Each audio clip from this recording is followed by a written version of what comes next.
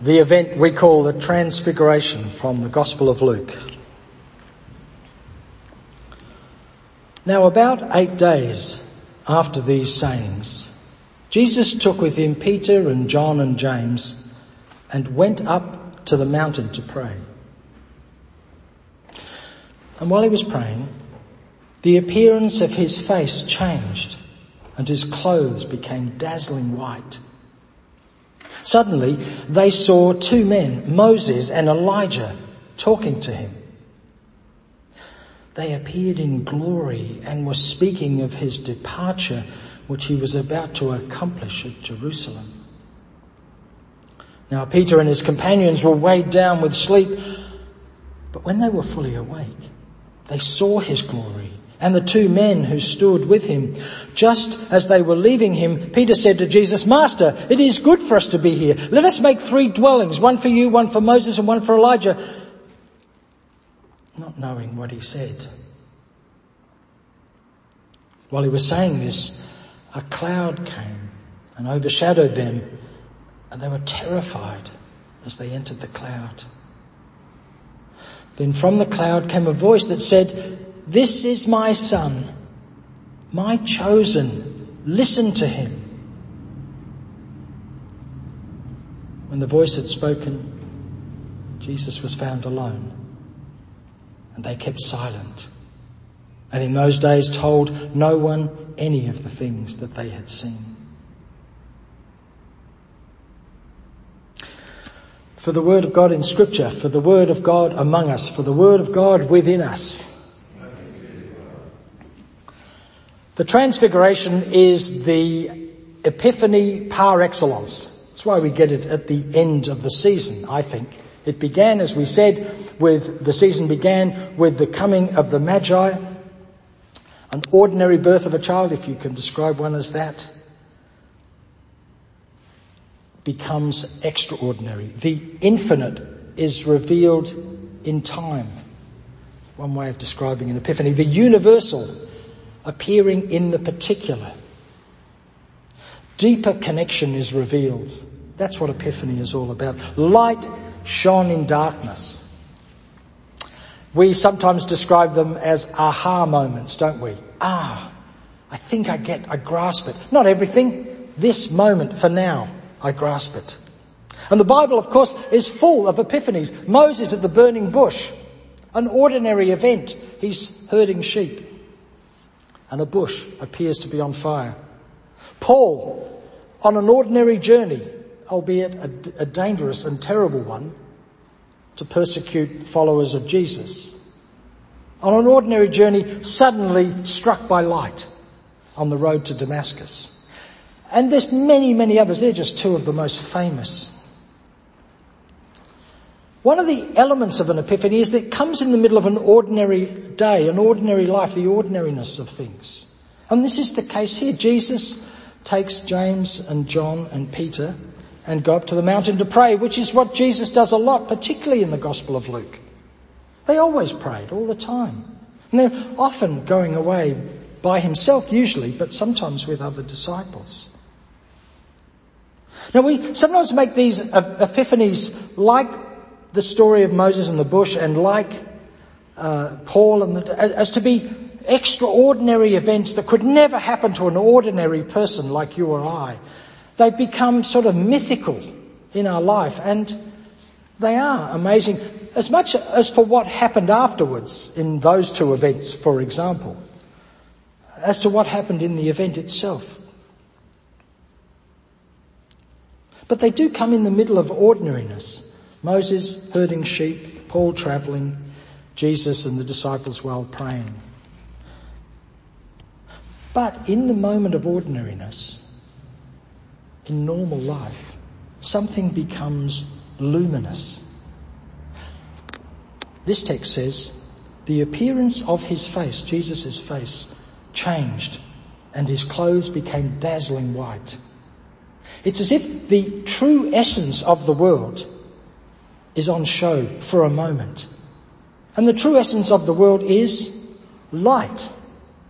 What's the first thing we hear God say in Genesis? Let there be light. And there was.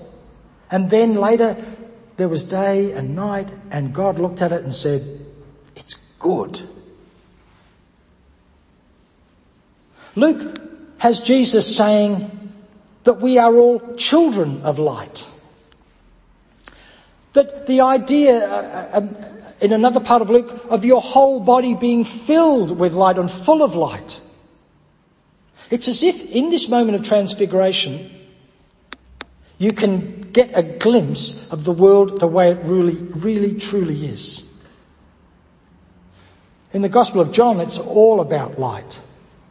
The light shines in the darkness, and the darkness cannot overcome it. The true light, which enlivens everyone, it says in John, is coming into the world.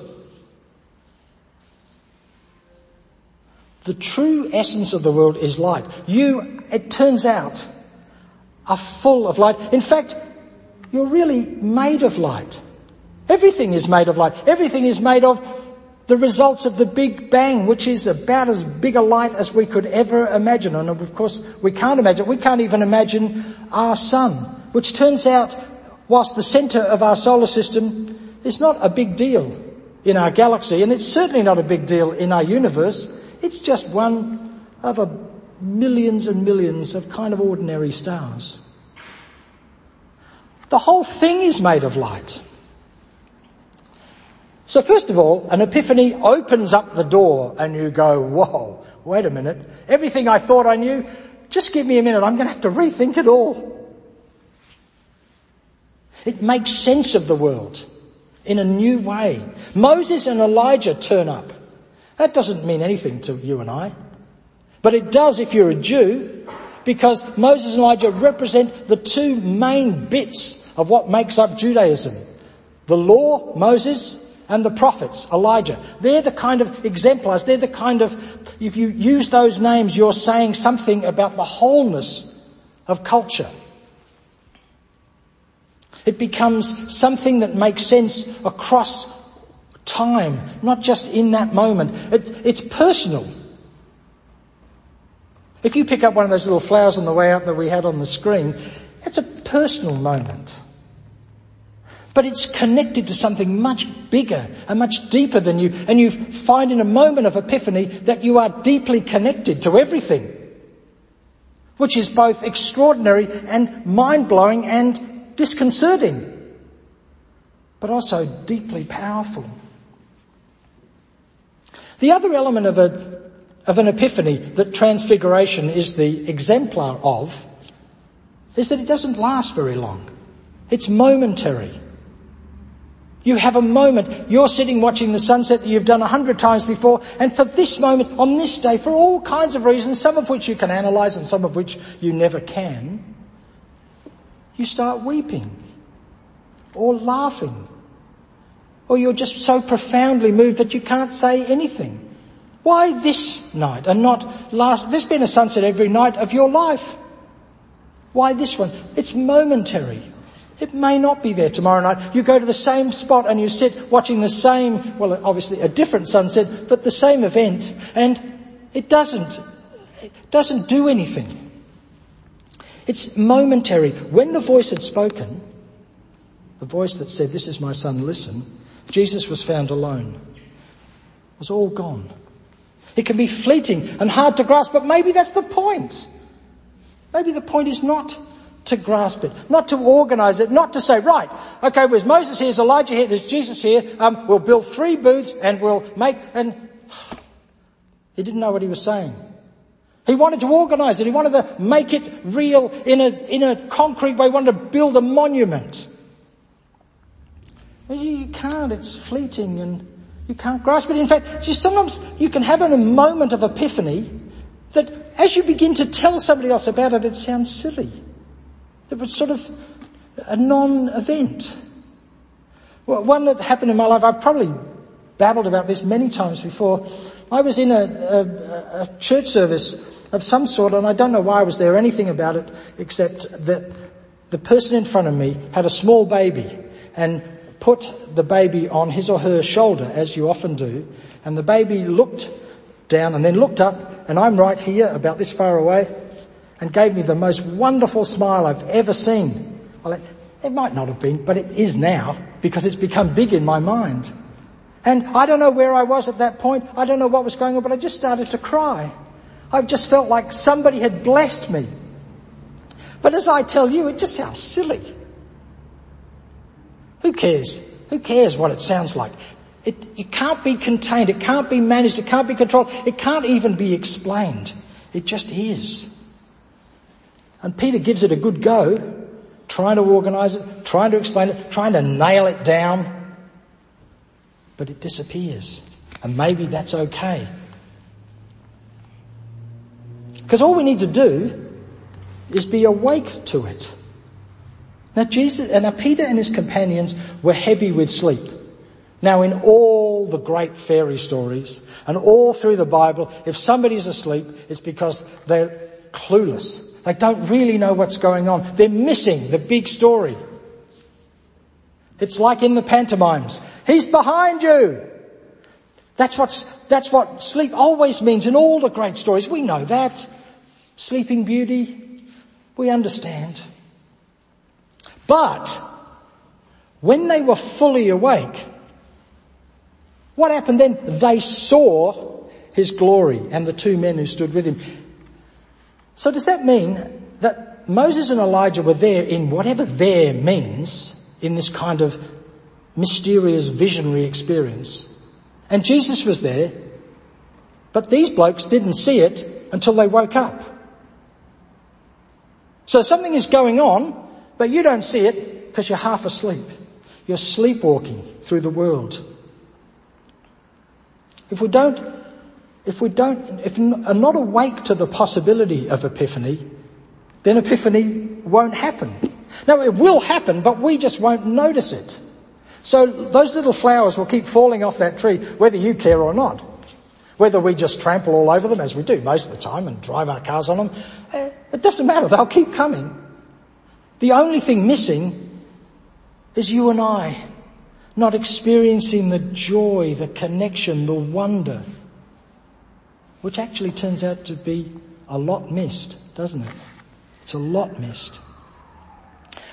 They saw his glory, it said. And seeing, of course, is all the way through the Gospel of Luke. It's all about, if you could say one thing about the Gospel of Luke, it might be the heading, if it was in the newspaper, is "Wake up! It's happening now. It's going on around you in this moment. It's going on in you in this moment. If you don't see it, it'll still keep happening. But you won't live it. You won't enjoy it. You can love somebody, but it's a whole lot better if you kiss them and hug them. Does it change that you love them more when you kiss them and hug them? Well, no, but doesn't it feel good? That's what's going on here. And all the way through the Gospel of Luke. It's possible, it seems, in the Gospel of Luke to see but not really see. To hear and not really hear. When you are awake, an ordinary event, every ordinary event becomes charged with the possibility of the goodness of God. The interconnectedness of the universe. They saw his glory. Well, what was Jesus' glory? What does that mean? Well, it's a funny word because it gets used all the way through the Bible and it kind of means lots of different things, but it generally seems to figure around the idea of light. The light that is good in Genesis, the rainbow that appears at the end of the flood for Noah, the burning bush for Moses, the light that blinds Paul for a time, the dazzling light that appears the dazzling clothes that appear of the young men at the tomb at the resurrection, and the dazzling clothes, the dazzling appearance of Jesus in the transfiguration. His clothes are dazzling in the Matthew version, but in ours it's his face. The essential essence of what it means to be human, that Jesus' true nature in this moment is unhidden. We see glory in children all the time. That's, I think, why Jesus keeps saying, if you can't become like a child, you haven't got a clue what's going on. I don't say exactly that, but that's what he means, surely. Because we see it in children, because they don't need to live hidden. They don't need to hide themselves away, because of their discomfort or because of their pain or their uncertainty about being accepted or rejected. They just are. Their true nature is unhidden when we disguise ourselves.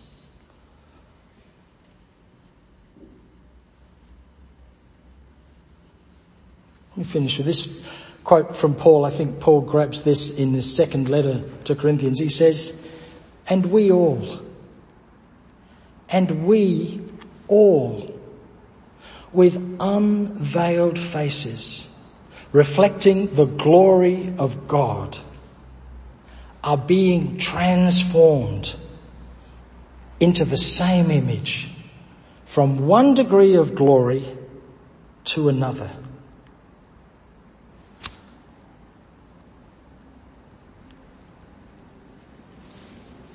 So be it.